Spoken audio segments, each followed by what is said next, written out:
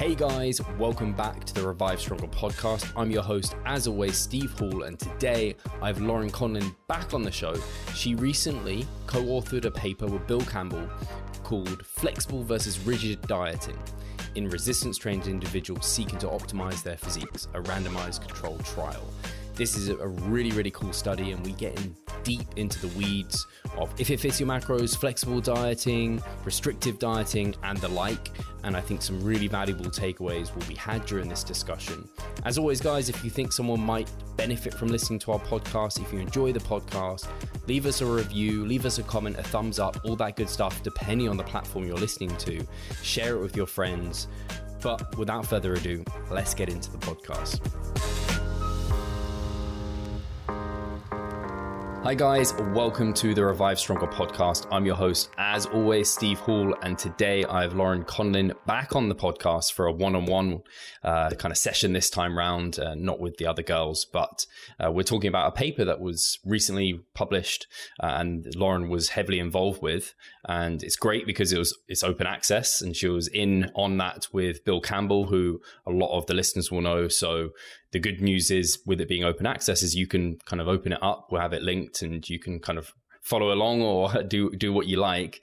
And the title of that paper was Flexible versus Rigid Dieting in Resistance-Trained Individuals Seeking to Optimize Their Physiques, a randomized controlled trial. So very applicable to a lot of the people listening, because I know some of the research kind of hadn't been on the population we're kind of very much interested in. So it's really great to have had that.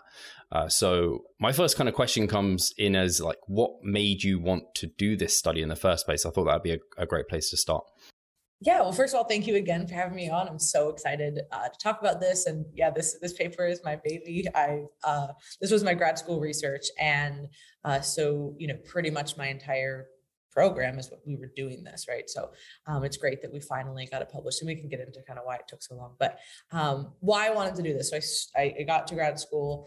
I was, all excited, like wanted to do research, but I didn't know really what I wanted to do. And then Dr. Campbell was my advisor. And so we sat down, me, him, and Lane. This was at the end of 2014.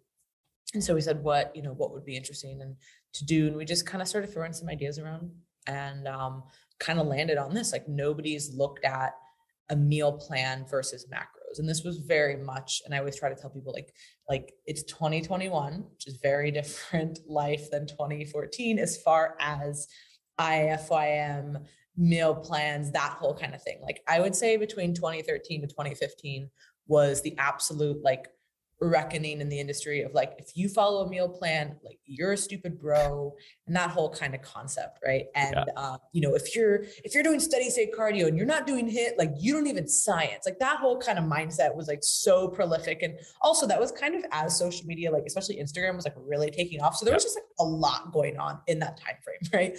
And so we just thought, why don't we look at this? Like, nobody has looked at this. And even, I was talking to Campbell about this on our podcast recently. And he was like, I was very skeptical. Like, he's like, you were the person who introduced me to like flexible dieting and this whole thing. Like, he's like, is this really like a thing? Like, he's like, whatever, we'll do a research project on it. Like, cool. So that was really my intention. Was I had been competing for a few years. I had known some of the people heavily involved in, emerging that community, Dr. Joe, Lane, all those people, right? So it's like, okay, this seems like everything that everybody's doing. Why don't we study it? And of course, understandable that this is, at the time, my lens was a lot more narrow than it is now, right? Because, you're still new in the process and you're learning a lot of things. And I just thought, okay, it would be cool to look at these two things head on. But really, I learned so many more things that are actually applicable to everybody, not just people who are tracking macros or not. So it was actually a really cool project when I was able to detach from it afterwards. But that was really it. The intent was, all we hear about is how meal plans are bad. This flexible dieting thing seems like it's taken off. And the thing with research is you can't just be like, I want to do this study. Like, it has to get approved, it has to go through the whole process. And there has to be a reasoning behind it. And because there hadn't been a study that had looked at this, I pretty much had to say, well, let me pull some of the literature that is applicable, meld it together, and then present it as like hey, is this a legitimate study? Let's create the methods and all of that. So I took from a few places, and one of the first places that I looked at which is still very applicable today, is the idea of weight regain. And I was very interested in that because at the time, like I said, I had started competing. I had just finished my undergrad. I had started coaching people. So I was kind of in the mix of all this and understanding, okay, it's not just about the diet, it's what happens afterwards, right? And we were hearing, again, this horror stories of, oh my God, I followed this meal plan and then I just binged for 2 years and now I'm here, right? Like not really understanding that it necessarily wasn't the meal plan, but we can get to that. So anyways, looking at it as like, all right, well, there's something to this weight regain thing. So trying to pull together some of the weight regain literature, yo-yo dieting, and then pulling together some of, at the time that I falsely thought, looking at dietary restraint as like flexible or rigid. And, you know, when you think of flexible dieting, that seemed very flexible in comparison to a meal plan, right? So it was like, all right, this is flexible restraint versus rigid restraint. So we're kind of putting all these things together. And that was really how we started. And yeah. It's super interesting to me because when you describe like that 2013 to 2015 kind of time period, that's when I competed for the first time in 2014, but I really got into finding people like Lane, but Lyle McDonald, Alan Aragon, and coming across flexible dieting through them for like bodybuilding.com. I think that was like the forum I found it all on. And I hated it at that time as well. I was like, no, like these are my foods. This is what creates results. But actually it's what allowed me to do the thing, because I was like, just honestly was like, I don't know if I can continue to just eat so restrictively long term. I couldn't make bodybuilding a lifestyle. And as soon as I learned more about flexible dieting, that like opened up everything. And I was like, oh, now I can actually live this life. I can go traveling or I can eat out or what have you. And I can have this toolkit basically to do these. And like you said, my understanding of it has come a lot further and my relationship with food has changed, and kind of the way I apply that has changed as well. But it's crazy to see like, the beginnings there and then this paper coming out and where you came at it from as well. So it's really cool to hear the backstory of everything.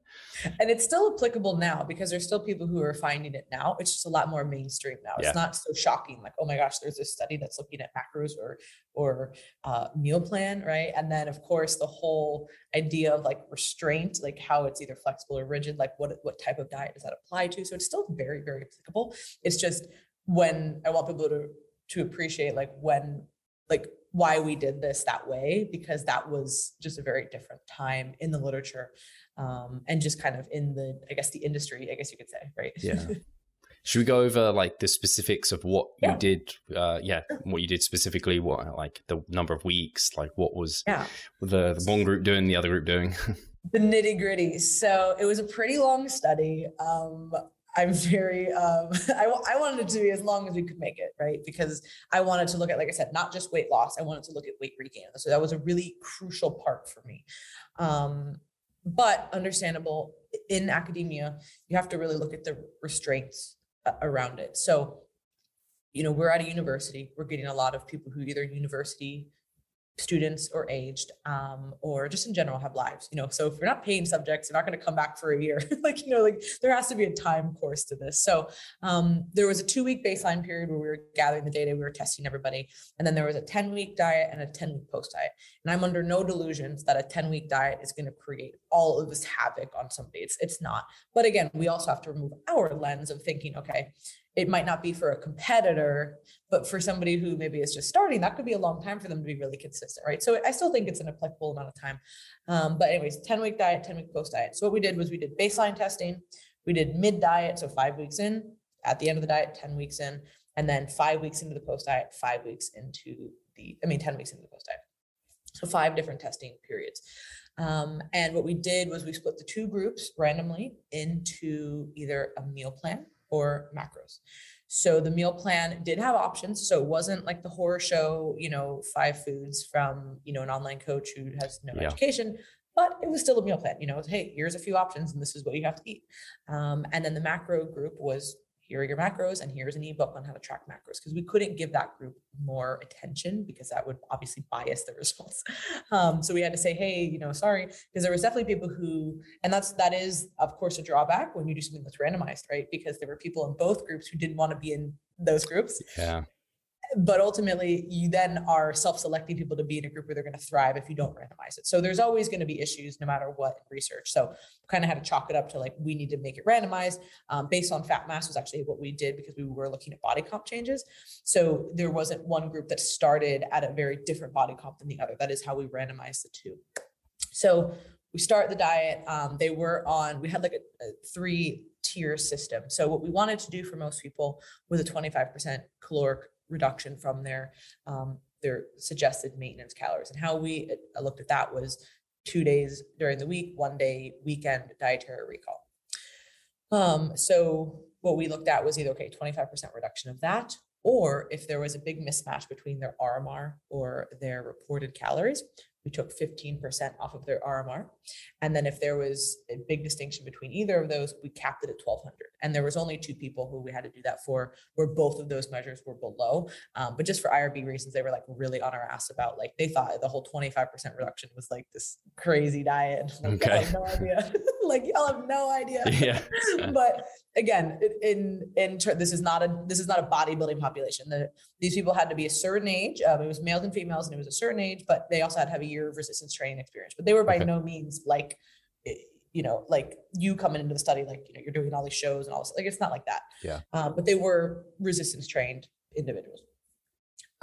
So we were looking at different body composition measures. So we used ultrasound and calipers for, body fat, muscle, or lean body mass, fat mass. And then we also did RMR, and then we did a psychological questionnaire, which is called the 3-factor eating questionnaire or the eating inventory, which is pretty well known in that type of eating behavior type of research. So we did that at 3 time points. And then we also did salivary leptin, which we basically, there weren't enough changes to really see a difference. It was a total waste of $2,000. So don't ever do that. Salivary cortisol is pretty solid. But the changes in leptin, it was either they weren't robust enough, or there wasn't a robust enough change in our population, or there was a lot of reasons. We just didn't have the budget for getting blood work done, which would have been really, looking back, that would have been rad to get that. But of course, operating on a small budget with, research, you have to do what you have to do. So that's what we looked at. And we looked at those all different time periods. So the 10-week diet was this reduction. We did set protein at 2 grams per kilogram. And then we split the rest 50-50 between carbs and fat. So it was about like a third, like about 30-ish% for each group. Like it was, 33% or so. So it was a pretty balanced, well-rounded diet. But we did want to keep protein high, of course. And then for the post diet, we just said, do whatever you want, but please come back. That was all we said. Like, I don't care what you do. You can keep dieting. You can eat everything in sight. You can go to maintenance. You can do whatever. Yeah. And that was really what I was mostly interested about, was just to see if there were any differences in there. So that's kind of everything that we looked at. And it was a lot, because at the time it was just me, one of the girls who was in the undergrad, my lab assistant, Danielle, and then Campbell. And that was, we had an intern every once in a while help, but it was us. And there's so many things now that I know about, like scheduling and all this stuff that like would have been really useful at that point, but we just didn't have that. And so it was a grind, and I was actually prepping through that. So that was, oh wow. It was a brutal, like that. There was a few blocks where it was just like madness, because the week of testing was, it was just nuts, 5 to 11. So you got to get there at like 4:30, set everything up, like the whole deal. Like it was just like a lot. And it was always the first and the last appointments were always people who like didn't show up. So you'd get there, you'd be like half dead, and you're like waiting for the 5 a.m. appointment. They just like don't show up. You're like, great, this is so great. But it was totally worth it. I loved it. And there's a few things that I would have changed, obviously, looking back, but that's everything, right? I think it's really cool, though. At least it's not like you were doing like you said, like the really, really strict meal plans. It was like you might call it a flexible meal plan, or a rotational meal plan or something. But and then the other individuals, whether or not they may have had some understanding of macros or whatever, but they have the ebook to try and learn. So it's really cool to kind of know that was like the 2 groups. Out of interest, did you have any kind of expectations to what you thought you would find before we go into what you actually found? Yeah. So I mean, at the time, I was trying to be. I mean, I was very open, of course, and like I said, I was new to all of this. But I had just seen, when you see the same thing over and over again, you think that you're going to see it kind of everywhere. And for me, all I kept seeing was the same response over and over again with people, with inquiries, with whatever. Oh, this meal plan ruined me. I have this terrible relationship with food. Flexible dieting saved my life. Like all this really dramatic stuff. But you're seeing all this, and you're like, oh, this is probably going to be better, right? But I realized, this is research, and I, need to be totally unbiased. And I'm excited to see fucking anything, to be super like, I'm just excited to see what we could find. But I knew I wanted to ask people kind of like what was going on. And we'd have each person for like an hour, right? Because I'm doing like a lot of stuff on them. And so I would just ask, and I when I was talking with Campbell about this, I was like, man, I really wish, this is one of the things I really wish we would have done, was create just, you can't add too much, right? We're already doing a lot. And people are like, hey, don't want to fill out this fucking questionnaire and spit in this tube and then do this. Like there was a lot we were doing, right? Like sit in this mask for 20 minutes for the RMR. So you can only do so much, but I would have loved to just have like just a few questions, like on like a Likert scale, like 1 to 5, just asking them their feelings about everything, because I was asking those questions, but of course we couldn't publish that because it wasn't anything that was like standardized or whatever. So I was just asking, hey, how's it going? Are you liking the diet? Are you not liking, like, where are you struggling? And what I started to recognize was this very varied response, right? Where everybody at that time I was hearing, whether it was clients or people in the industry, flexible diet is the best thing ever. Oh my God, I hate meal plans. I started hearing these people, I love this meal plan. I'm like, I'm like doing the body fat, trying to like not look surprised. I'm like, oh, really? And they're like, I love it. I'm learning like portions. I'm understanding like what foods I should be choosing. And I'm like, this is interesting. And then, there was a lot of people who were in the macro group who were like, fuck this. And I was like, whoa. And they were like, I hate this. I can't stand it. This is so complicated. And, all the stuff that we hear kind of pushback when people are first starting. And I was like, this is interesting. And then vice versa. I had people who were in the meal plan group who were like, I can't wait to track macros again. This sucks. And then there were people in the meal plan group who, in the flexible dieting group who were like, yeah, I like this. This is fine. Like, so there was a very wide, very varied responses. But at that point, if somebody had asked me in 2014 or 2015, like, what should I be eating? I'd be like, you should be tracking macros, like to everybody. I was just going to say that to everybody because that was what seemed to be the best approach, right? And this really made me recognize, like, no, you're stupid. Like, this is not for everybody. This is not necessary. Your mom is like, hey, what should you do? And you're like, you have to track macros. Like, it's like, no, you don't need to do that, right? Like, that maybe is not necessary. And that maybe is not even not necessary. It's probably just not the first step for a lot of people. Is what I reckon. There's a huge benefit to tracking. I have a lot of clients who track, and I think that it is one of the most precise ways you can do things. And I think you learn so much from tracking.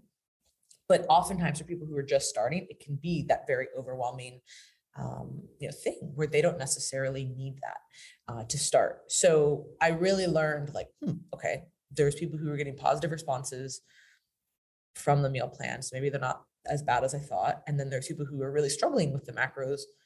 And this is something to take into consideration. And then but I was like, okay, well, let's see what happens afterwards, right? Like, this is going to be telling of what, the big bad diet, like what did it do, in these 10 weeks. And again, I think that limitations wise, there was not enough time for us to see like huge fall offs mentally with food, right? Like when you think of somebody really struggling with a meal plan, why are they struggling with it? Well, they're getting to 10% body fat or lower, right? Like for a female or somebody, right? Like you're getting super, super lean if you're on this rigid meal plan for prep.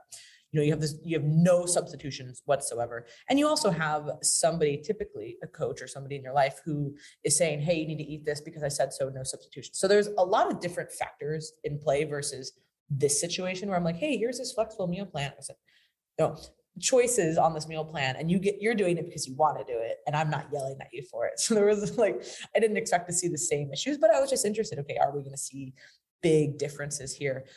So that was kind of what I went into it with. I went in, macros are great. It works for most people. So let's see what happens with this meal plan. And I learned very quickly that, I'm very naive and this is not what everybody needs to be doing. And it was actually really cool to see and to be able to talk to those people, because it was basically like I coached these people, right? I hate using that word. I'm using the word coach as a way of like learning and like communicating, but I wasn't coaching them necessarily. So I need to come up with a better word. But it basically felt like I had these people for like this like 6-month period almost, like as like a client, like, how are you doing? What's going on? I just got to track their progress. So it was really, really cool. I wasn't coaching them because that would be unethical for the results, but you know what I'm saying, right? Like you're picking up on the behaviors and the patterns. So was there, out of interest, I guess, how did you monitor whether or not they were just like not sticking to it? Like, are there people who, is this just through results or? So there were a few times where, somebody like their weight would do something like really crazy. And you'd be like, there was a few people we had to throw out of the study because of that, right? Like they clearly were not adhering. Or like one guy even told us like, yeah, I started doing creatine. And you're like, bro, like can't load creatine in the middle of a diet study. You know what I mean? Like some people, they wouldn't be affected, but this person happened to be the gain like a bunch of weight. And of course it's all lean body mass. You're like, I can't keep these results. You know what I mean? Like at that point, we didn't have now Campbell has an in-body. So they can see like the total body water changes, which is really nice, especially because we do a lot of research with females, but we didn't have that then. You know what I mean? So we were kind of just like, oh, shit, like why did this go up? So if we saw like these crazy numbers, we were definitely cutting somebody out. But that is the thing with free living subjects. You do have to say, hey, please do this. The same thing, we weren't able to, we didn't have the lab staff in order to control training or cardio. So we said, hey, don't change anything and just tell us how many minutes you're doing of this. And, of course there's drawbacks with that, right? But also there were people who I had like a lot of times when research does control the training, those are all university students. So for a lot of the people that I had, they weren't students, and they had jobs and they had to go. I had a friend who came all the way from Tallahassee to do this, you know what I mean? So I couldn't be like, hey, do you want to train here every week? Like, move down here for 6 months, and of course that was a really extreme example, but there was a lot of people who that would have completely negated them from the study. So looking back, it's like, would that have been cool to be able to control that a little bit more? Yes. But also then you're going to wipe out different population. So I would say that, now there would probably be a better way that we could monitor that, like more frequent kind of dietary logs. And again, they have a staff now. The whole lab is run with like 20-something people. So they even have like, they call like diet, like the nutrition coaches on there to help out. So it's just very different. But with us, we were like in over our heads, like we can't do this. So we had to go off of their 3-day food logs that they sent us and like, hey, is this good or not? That's what we were using. And then also, if we saw any outstanding changes, there were a few people that we had to drop. But we didn't make adjustments in the diet phase. We talked about that. Hey, if somebody's not losing, and we were like, it's just too much, So we said, we're keeping this amount for everybody the same. Like whatever you start with is what you're doing the whole diet. Because again, it was only 10 weeks. If it was a longer diet, we probably would have changed it. But yeah, that is one of the tough things with research. You have to hope that people are actually doing it. And I always refer to the Matador study. I just like love how they were able to give all of the food. Like that's so awesome. But again, that's a different thing. Big. Like that would be different, that we wouldn't have been able to do a macro tracking study if we were giving them the food, because that would have been a meal, right? So it's always something. Actually, I think I was just trying to think because Hey, Pascal here. I just wanted to take the moment to talk about our membership site. Inside, you'll find a thriving forum, an extensive exercise library, courses, presentations, and research reviews. All I need you to do is hit the link in the description below and sign up. From the paper, I think I saw that two more people dropped out of the flexible group than the meal plan group. Mm-hmm. Is that right? Yeah. Do you have any thoughts I guess it's only 2, it's maybe not big enough it could have been, the one hypothesis was that it was harder to start if those people didn't have that background. But nothing really stands out. Like, I think we wrote that in there, like, like it could have been this, but I think it was just random chance that more people did. And that number really isn't that significant. And it is funny, like when we started, Campbell was very like, you have to get all these people because half of them are going to drop out. I'm like, I'm trying to do my first study, like what? Why does everyone want to drop out? But we started with 39. And then like, that's how many people signed the like consent form, did the whole thing. And then by the end we had 23, and that's a pretty standard dropout, like okay. It's going to be pretty normal for, especially the longer the research is, right? And like what you're asking people to do. And even though the post-diet, we weren't asking them to do a lot, they still had to come back, so people just didn't come back. They did the diet and they're like, peace. Like, that's really where we lost the most people, was they didn't want to come crazy. Back. Yeah, you get a free diet, get your body calmed down, So it happens. But I was like, damn you didn't have to do anything. Just like, show up. The only other thought I had was, I wonder if, do you remember kind of what the diet plan looked like when you were, or the meal plan? Was it like pretty normal? It was like normal. I think we have a sample in the actual paper, like right here. I probably missed it. No, it's fine. I could be wrong. When you read something 100 times and then you like can't remember a detail. Here we go. Yeah. So it actually is in there. This was like a sample, breakfast, egg whites, eggs, avocado, spinach, toast, like fucking fruit. Okay. Chicken, potato, broccoli, almonds, yogurt, peanut butter, berry. Like, it was basically 3 meals and a snack. Ground beef, lettuce, brown rice, like, just kind of normal foods, because we didn't want it to be something where obviously we weren't having extravagant meals, because that, first of all, college budget. Second of all, we don't know if these people know how to cook. And then third, like, it just want to keep it as easy as possible. So it was very, what you would consider basic food, but it was by no means like tilapia, asparagus, kheer. It was fish and rice cake.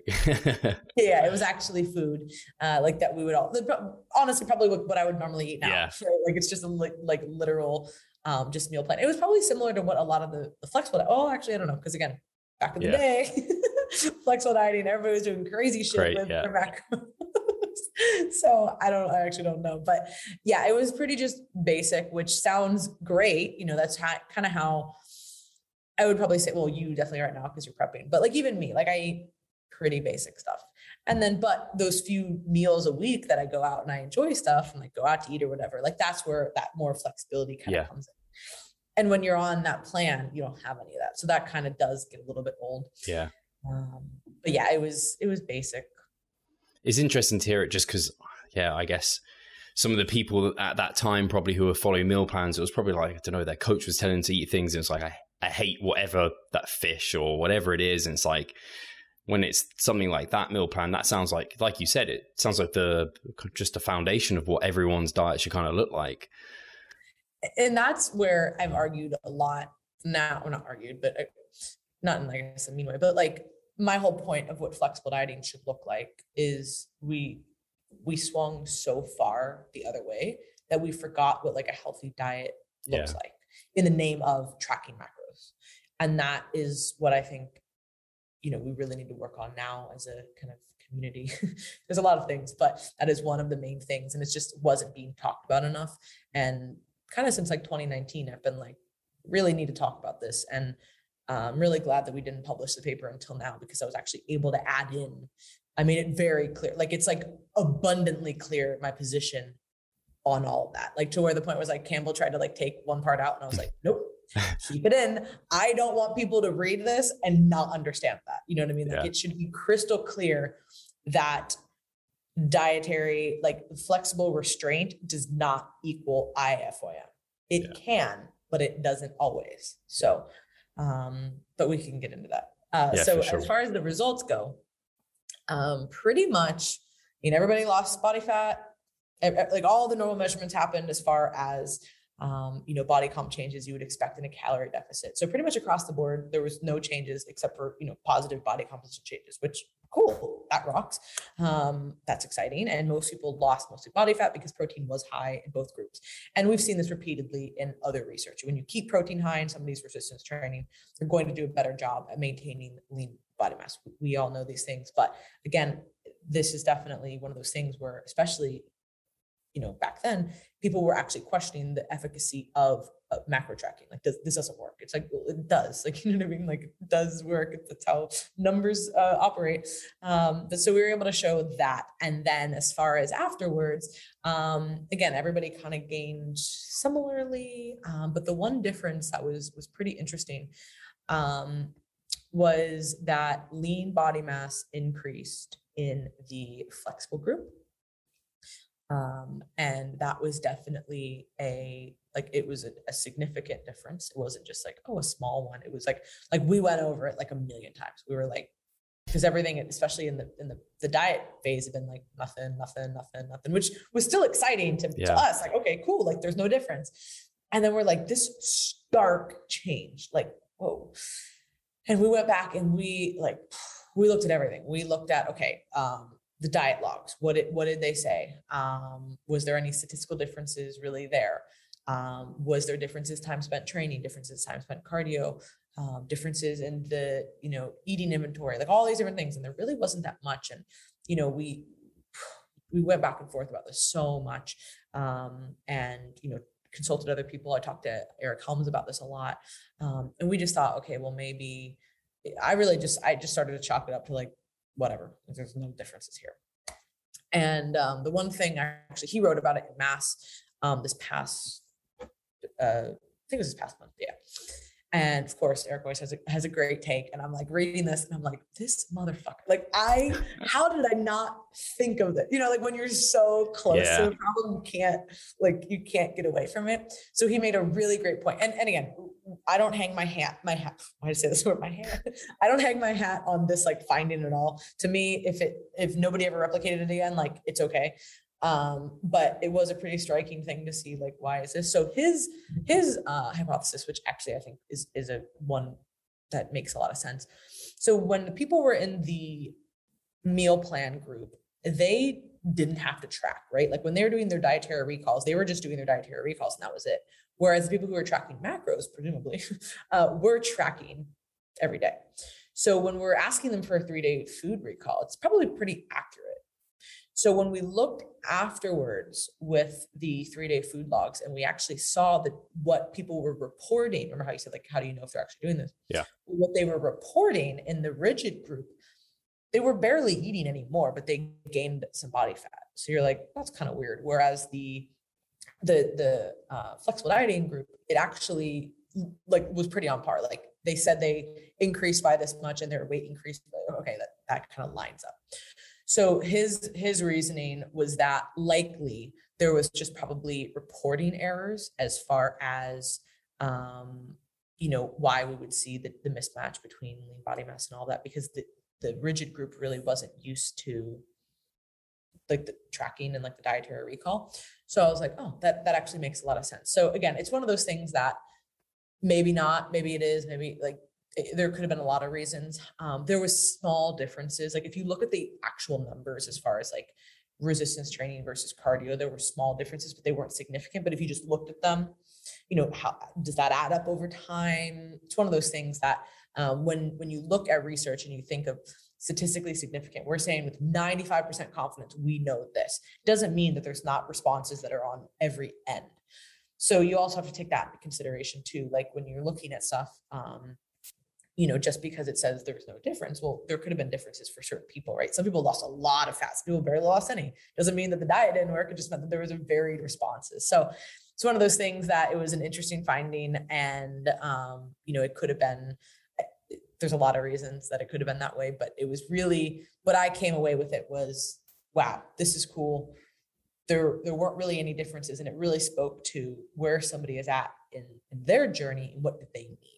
And that's really what I learned the most from it, as far as two things. That was like earliest what I learned from a coaching perspective, going forward with clients was like, all right, I need to be a little bit more flexible with my methods and actually understanding where the client is at. Because not at that point, I was getting people who were just like, I don't want to do meal plan anymore. I want to track macros. Like, cool. Okay. But as you expand and as you work with more people, you start to recognize that not everybody is this like monolith who's reaching out to you, right? Like they're not all these cookie cutter versions of themselves. And I started working with a lot of different people who had a lot of different backgrounds and different goals. And especially now that we've, opened up the team, I have 3 coaches who work for the team as well. We work with a lot of different people who have different goals. So to say this is the only approach would be really misguided.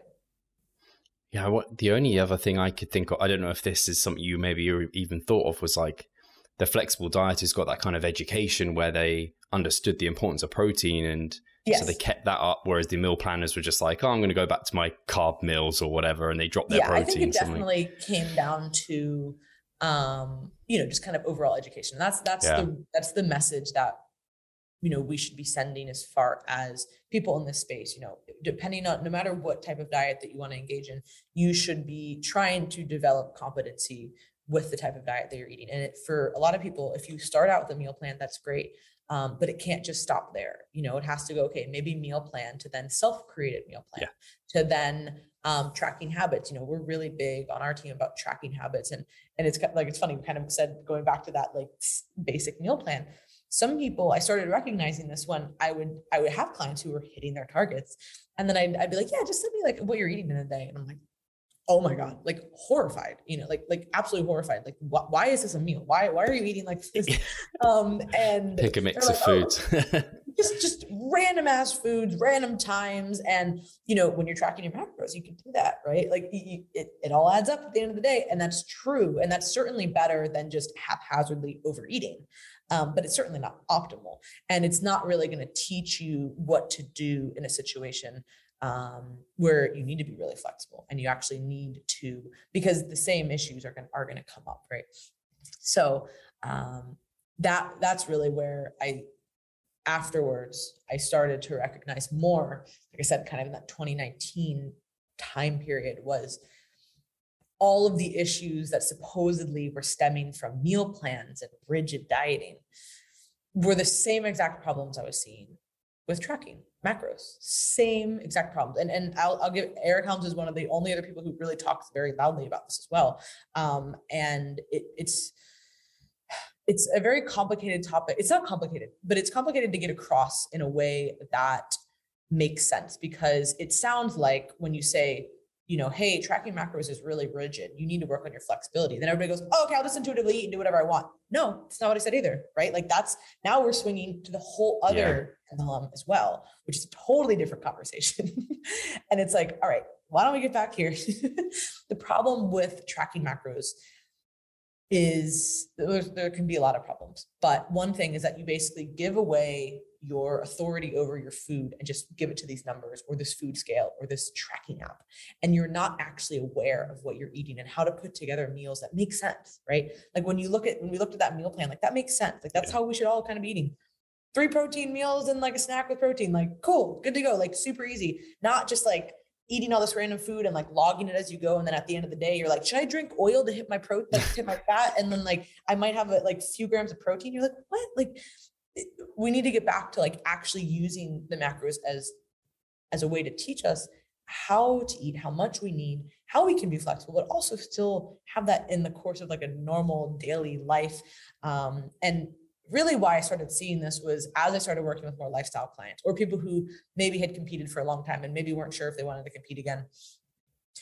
I started to recognize, and even competitors too, I started to recognize that people could not track. And if they didn't track, they would just completely crumble and like fall apart.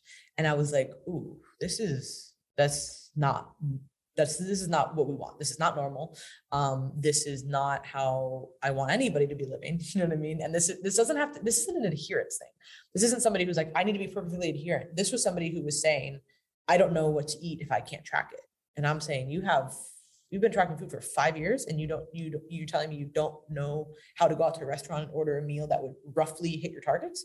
And I've encountered more people in that situation than not.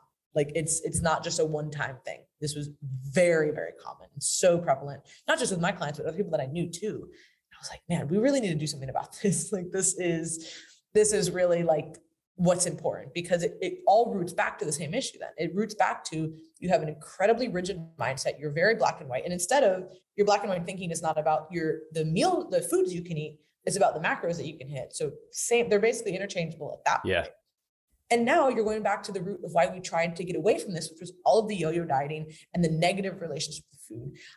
And when we look at the research and we see, okay, why is flexible restraint so much better? It's about moderation. It's about less impulsivity. It has, better long-term body maintenance control, all these types of things. Well, that's not going to be there if you can't leave the food scale or leave your food tracking app or those 3 numbers to rest every once in a while. So that was what I really decided, like, wow, this taught me so much. And like I said, that was what I tried to get abundantly clear in the paper, because I did not want anybody coming away with that and just going, oh, got to track macros to have a better body count. Like, yes, but there is more to this story. Yeah, it's so true that because the meal plan, the problem was just like, I have to eat these foods at these times or what have you. And then that essentially got replaced by, I have to hit these numbers no matter what.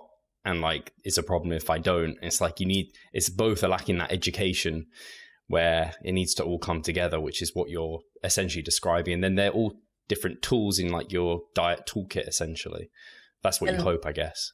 With the meal plans, I think it really is a lack of education, right? Or not even just a meal plan, but let's say like a diet, right? A diet plan, Whole30 or paleo.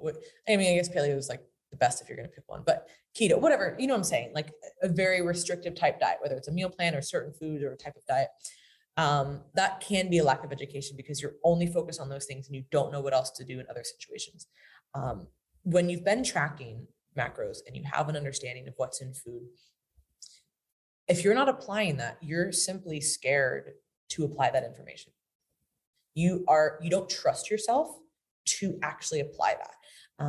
You don't trust yourself to look at a plate and go, okay, there's about this many carbs, it's about this many fat, there's about this much protein. And you can't trust yourself to say, I can confidently say that no matter where I am, no matter what I'm doing, I can make the best choice for my certain goals because of all the tracking knowledge that I have.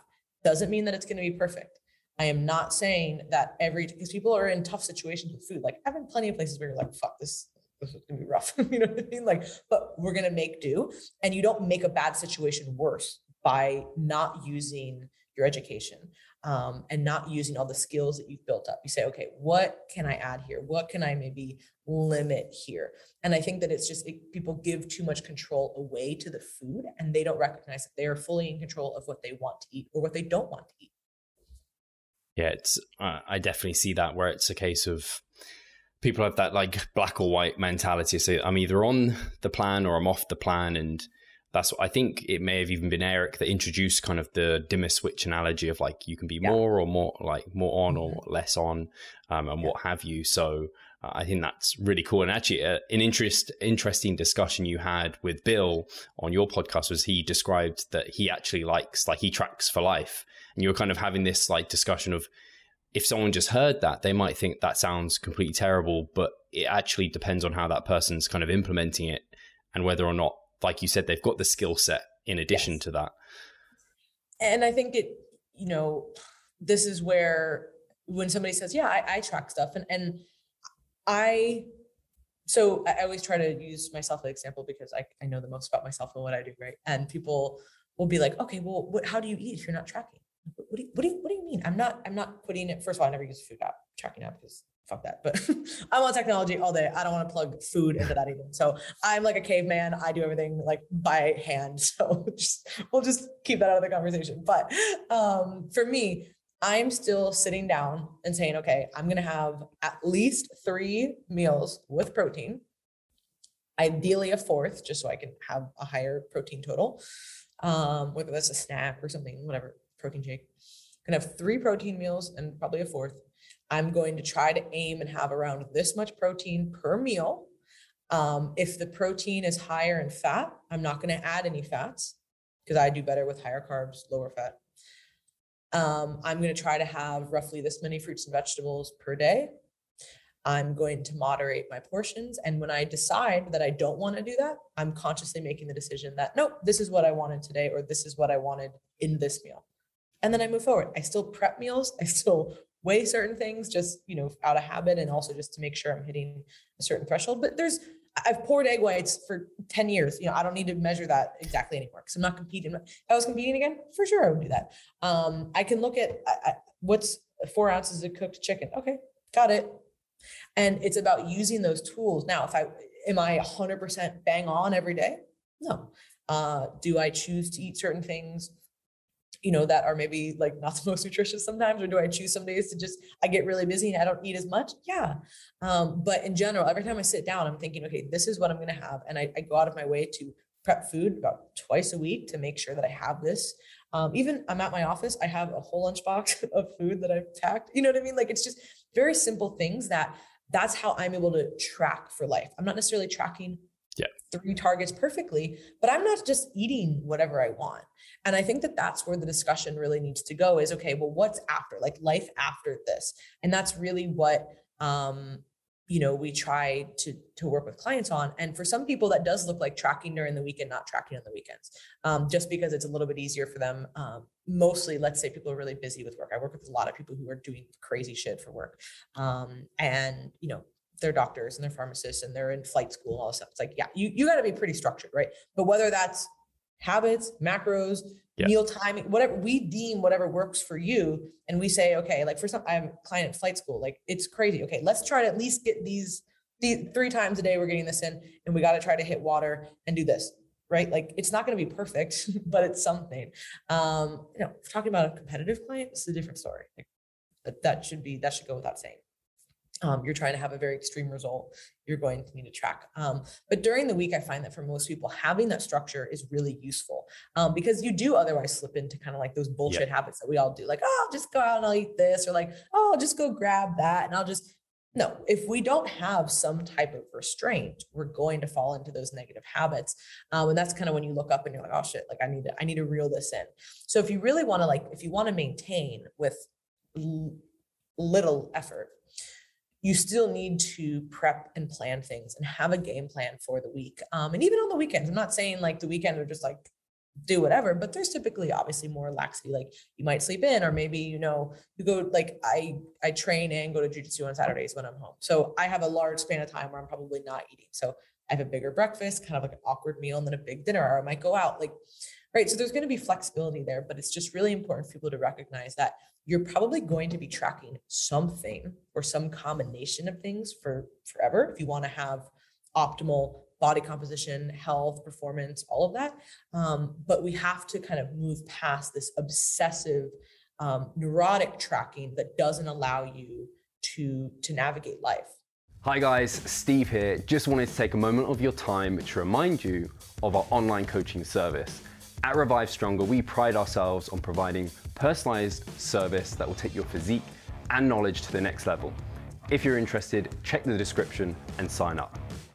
Yeah, I think actually a really easy example I remember seeing sometimes is like, even in contest prep, I don't think that you may have a different opinion to this, but in contest prep, like hitting specific numbers like, 202 protein or like 36 fats or something. It's like that level of, and if you want to just follow a meal plan, if you're going to want to be that precise, I think like things like that, it's like you're saying, and you can have ranges. And then, like you said, you can move away to habits, and it's like, and you can go in between all those things. Right. Yeah. And that's the cool part about it is once you have that baseline of education, you can easily move between them. Now, I don't mean to downplay this because it's not easy right away. No. And, I've had an eating disorder. I mean, it was many years ago, but I have that background. A lot of clients I work with either have had eating disorders, or they've had just disordered eating, or they've just been through the ringer, with all this, tracking, competing, all this type of stuff. So there's a lot of issues, and typically food issues are other issues, right? And they just kind of come out in food. So there's a lot of things to unpack there. So I'm not trying to say that this is so easy. This took me many years to be able to do and to moderate myself.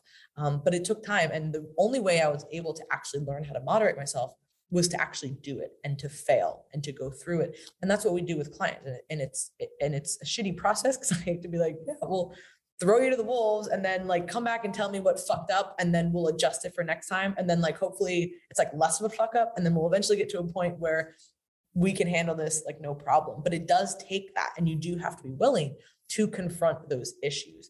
And it's not going to go away overnight. And, there's many clients who pick it up like that. Oh, sure. Untracked meal. Got it. Oh, I don't have to track this week. Okay, great. Or, oh, I got back on it. No problem. Right. Like that, going in between those, it can be very seamless for some people, but other people, it takes a lot longer. And the answer, in my opinion, is not to cling tighter to tracking. And I think that is just, the fallacy of when I might say, let's be more flexible with our tracking, that doesn't mean that it's just eat whatever. But when somebody's telling me they can't if they get sprung on them, hey, all the coworkers, like, we're going to lunch today or whatever, or like, oh, significant others, like, let's go out to dinner. And you can't moderate that because you're not going to be able to hit your targets. This is where it's starting to like run into your life and to really affect you. So that's what I want people to be able to handle.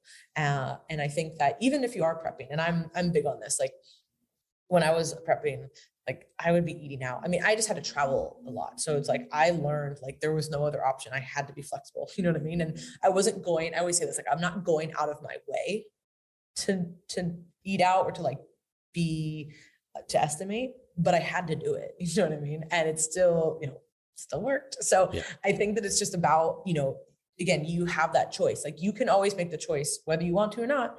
You can get, grilled fish or chicken and veggies. Like it might not be fun, but you can still do it. So that's where I think we need to just take that back and say, okay, let's really be realistic with our habits and our relationship with food.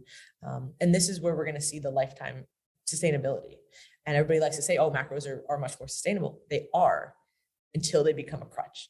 And then we have to move past it and say, okay, this is a tool and it's sustainable for life because it's a tool. But we can't just say like, if I took somebody's MyFitnessPal away or their food scale and they don't know how to eat now, that's no longer a sustainable tool. Yeah, no, I completely agree. It's because for me personally, I'm probably I'm basically what Bill is. Like I like tracking. It gives me that confidence that I know I'm nailing things.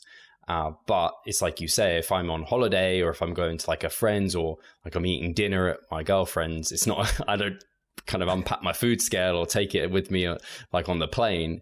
It's a case of I know kind of like I can look at it and be like, okay, I need for my goal, I need this. That'll roughly be about what I need to do. So, and like you said, it does take time to get there. Like, especially for a prepper, like first prep, if you're just going into it, you probably eating out's probably a nightmare.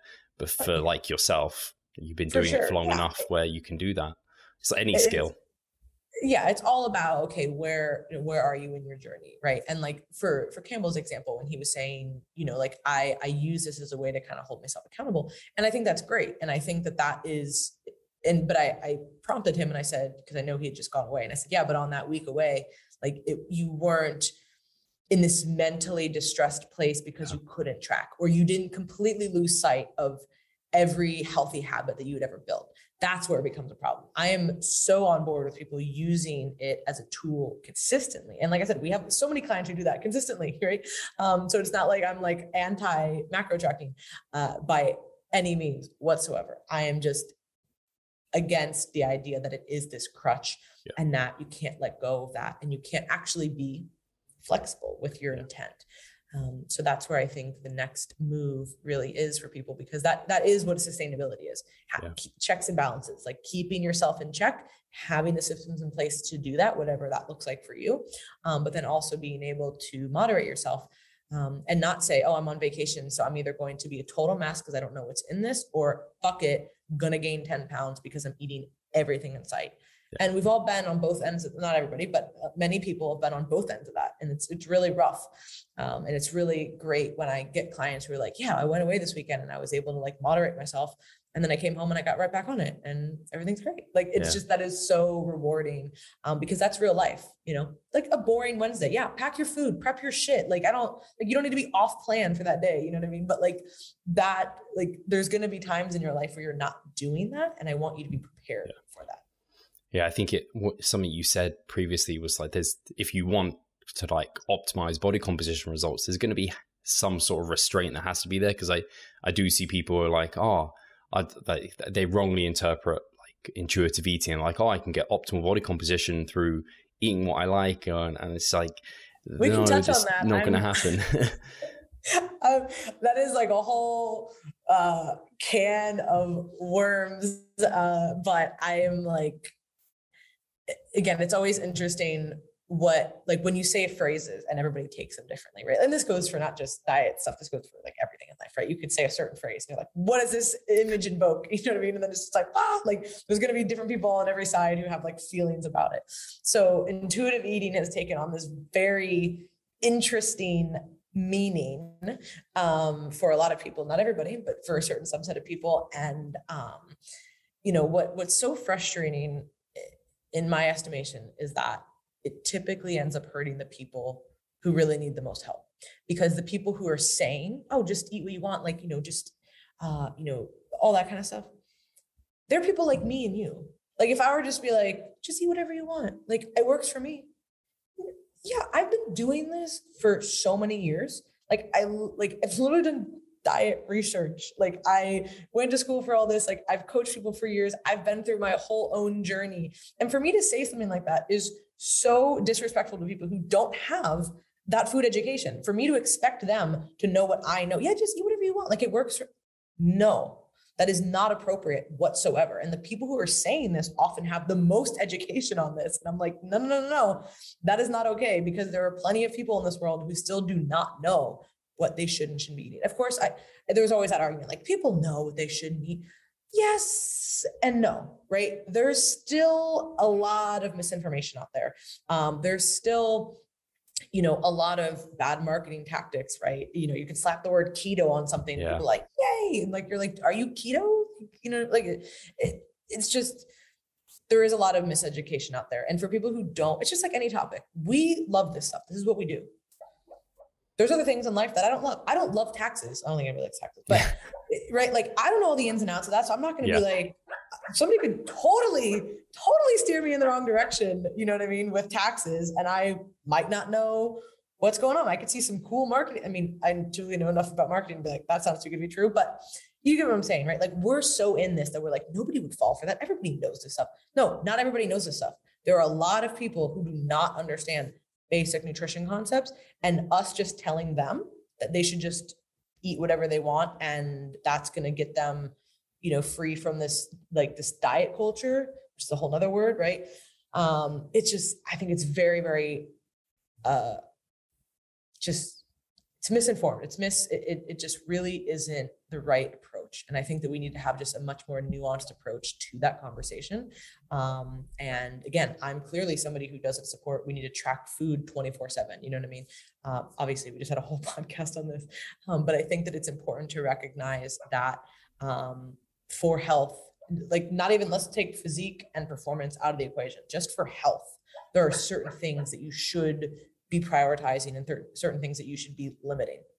It's just the way that it goes. And we can't get around that. That's just thermodynamics. And that's just how our bodies are like, it's just, you can't drink a gallon of soda a day and not exercise and not eat protein and expect to, like, have a great, health markers. Like, it's just not going to happen. I don't care how much you want it to happen. So I know the people out there who are promoting intuitive eating aren't just saying, sit around and drink Coke. I'm not trying to say that, but you get what I'm getting at. Like, I just feel like it's very, it can be very misinterpreted. And I think that we just need more nuance in that conversation, in order to, and we really need to just, you always have to take a step back, from how much and you can't just apply that lens to everybody. You can't say, oh, because I know these things, everybody else should be expected to. They might, but they also might not. Yeah, I think it reminds me of kind of, I don't know, you see some jack dude or female who they're doing some training that is maintaining the physique they've got, but it's not got them to that physique. And they're like, oh yeah, I train only 3 days a week and blah, blah, blah. And they're like selling a program that's like, oh yeah, you don't need to do very much to get to this. It's like, you're kind of removing the whole journey that got you here. Like, it's very different. Yeah. And maintaining is much easier. Everybody knows maintaining is so much easier once you've kind of gotten there. But we can get caught up in that. It's so easy to be like, yeah, I'm already here. Like, I know how to eat out all the time. I know how to do this. Like, I can get away with not training. But that's not everybody else, Yeah. And that's certainly not people who don't have a background, who are just getting started. Was somebody an athlete growing up and then they, consistently worked out, or have they been sedentary for most of their life and now they're 40 and reaching out to you? Totally different conversation. You know what I mean? And I think that we just need to just provide more nuance and context to everybody whenever we're talking about these kinds of things. And it's really tough, especially on something like social media, because, on the podcast, we're able to discuss things. And what I've just always loved podcasts, because you're able to say things and then maybe you don't say everything the right way, right? Like there's probably certain things I could listen back to, like, fuck, I didn't want to say that or say it that way. Yeah. But ultimately it's this like long form dialogue, right? And you just kind of get all the information out there and you're able to kind of, there's been times where I've been on podcasts and I say something and I'm like, wait, that's not what I meant. Like here, let's redo this. Right. And I think that's important because on social media, whether it's any kind of these apps, it's so high dopamine and so like short-term attention that everybody needs the thing that like is going to get that attention, right? Whether it's like the 7-second clip or this crazy thumbnail or this like, this graphic that says this really controversial thing. And like, that's what hooks people. Right. But you're not able, when you have nuance, when you provide nuance on there, people really don't want to dive into it, which is why if you look at a lot of scientists and people who are just highly nuanced, like what do they mostly do? They're mostly on podcasts, right? Where they're writing, so they can get all of their information out there. And I get it because again, something like, I don't give a fuck about taxes. I mean, again, I do, but like, what I'm saying? Yeah. I'm not going to spend my life, I'm not going to dedicate my life to learning about taxes. So I'm going to hire a CPA and I'm going to hire a team of people who are going to help me. But they, at some point I have to say, okay, I need to know enough so that I can see if they're actually doing a good job, right? And I can't just be going to them because they're sensationalizing things. But a lot of people find that themselves in that situation. Like, I don't know much about this. I don't really want to learn. I'll just go to whatever's sensationalized, whatever's popular search. And then they end up in the situation where it is lacking nuance. And that's just the world that we live in. So I think that it's important to have these discussions and hopefully things start to change because the big swings are just like, it's so common in the industry, of course, but I don't think I think it is doing a disservice to a lot of people who need that help. Yeah, for sure. Sorry, my dog is starting to get wound up. There's a dog outside barking. Oh. I'm like, stop getting wound up. I think a really good take home from at least that discussion there for me is I think some people might leave that and they might, I don't know, if there is anyone they're feeling like, oh, lost, what should I do? Like, what should I pick? Intuitive eating, tracking. And the kind of whole point of that discussion was there isn't one thing. It's a case of like using the tool that is appropriate to you and your goals now. And I think as well, education. So maybe reading like the ebook. I don't know if that ebook is available for people to buy as well, but something like that, if they're listening and they're like, I have no idea what macros are or something, then getting that baseline education, that's kind of the starting point. And then getting an understanding of, it's not just like calories and macros, there's composition and timing, which influences everything as well. And I just think that the great thing with the paper is it showed that like there are different tools that are going to work. You don't need to like pick one and say like, this is the dogmatic thing that everyone has to follow. Yeah. And that's the hard answer. That's the not exciting answer, but and that's why people get frustrated with science. Yeah. The science group, they're like, it depends. There's never an answer. It's always changing. You're like, that's science. Like, that's just how it goes. And I know that it is frustrating, which is why, like you do a great job of bringing so many awesome people on and having these kinds of discussions. And I think what it just highlights again, that there's not one right approach, but there's a multitude of ways we can get somewhere, but there are certainly basic things that everybody can follow that are going to produce a lot of results. And then that kind of 20% is where you can decide, all right, how do I want to implement this? What's going to be best for me? And just really focusing on those like big things you can do, training, being active, eating protein, moderating your portions, like those types of things. If you can weave that into really any type of diet or way of eating, because diet doesn't mean calorie deficit, just what you're eating, you're going to be very successful. Fantastic.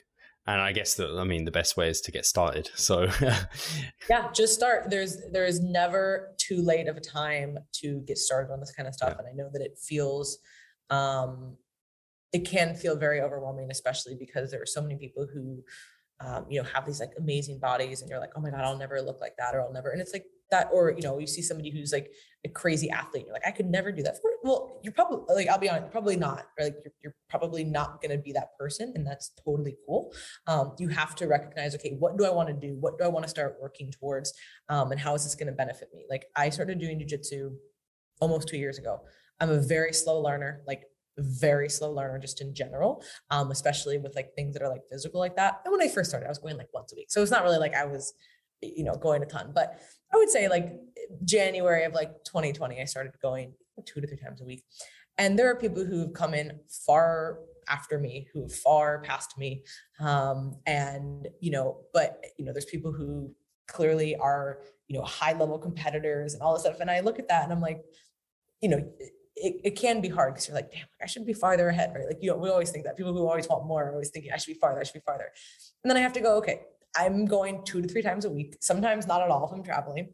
This is not my life. I started later. Like, there's just so many things, right? I'm not doing this to be like the best like blue belt in the world. I'm not even a blue belt yet, but you know what I'm saying? Like, I'm not trying to be this like person. I'm just like, I like this because there's a lot of things that I like about it and I want to do it and I want to progress for me. And that's what I'm going to do. And that can be the same thing for anybody listening. So it's just about diving into it and saying, what can I get from this? How is this going to benefit me? Why do I want this? And going back to that, like, everybody, it sounds so cheesy, but it really is true. Like, why are you going back? Like, why are you doing this? You need to have that in the forefront of your mind. Is it because, man, you got some blood work back and it was pretty sketchy? Like, you need to get healthier. Okay, that's an important thing. Do you not have any energy? Can you not focus at work? Can you not perform? Can you not play with your kids?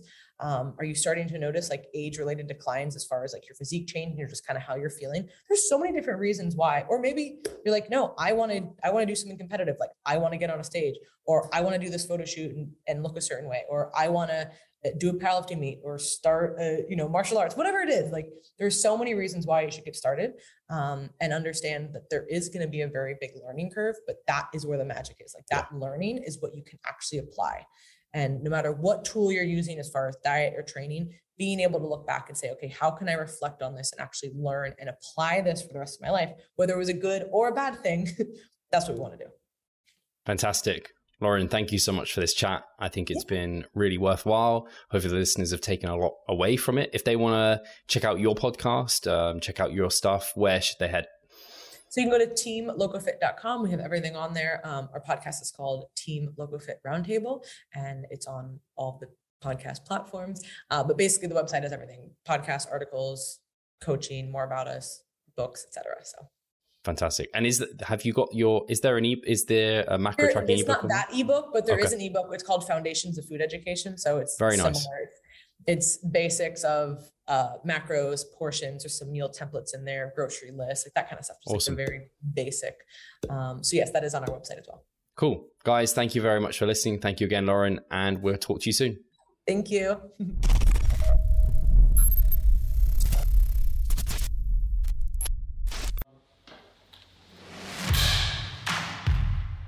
So I'm Steve Hall, founder of Revive Stronger and a coach of Revive Stronger. My name is Pascal Laurin. I'm the co-owner of Revive Stronger and also a coach, of course. Revive Stronger has probably been going solidly for 3 years, roughly about 3 years. Revive Stronger, to me, it is becoming kind of my child, my foster child. It's the gathering and getting together of like-minded people. We've been expanding the coaching team, which is helping us help more people, but each coach can only help a certain number of people. Right now, it's all over the place. We have YouTube, we have Facebook, we have Instagram, but there isn't that community aspect behind that. And so the next step for us is developing a membership site. So basically, we want to create a family and a community that is then benefiting from another. A really cool community for people within our little niche is going to be a website. They will get early access to our podcast. You can access us, ask us questions. The community aspect, we have a forum there. You can ask questions, but also you can log your journey. There's also going to be courses on there. Courses, presentations on different topics. Discount of past seminar footage. We will log our journey as well. We'll start vlogging. We're going to have documentaries. Our entire athletic journey. Furthermore, they get access to an exercise video library. The exercises that we love for hypertrophy and maximizing hypertrophy, we're going to go through those in depth, telling you how to execute them. We kept them concise and also mobile friendly so that you can watch them in between your sets. I'm super excited to grow this community. The amount of value that we're going to be delivering is huge, and I'd love you to be part of it. You will get so much out of that. I'll see you inside.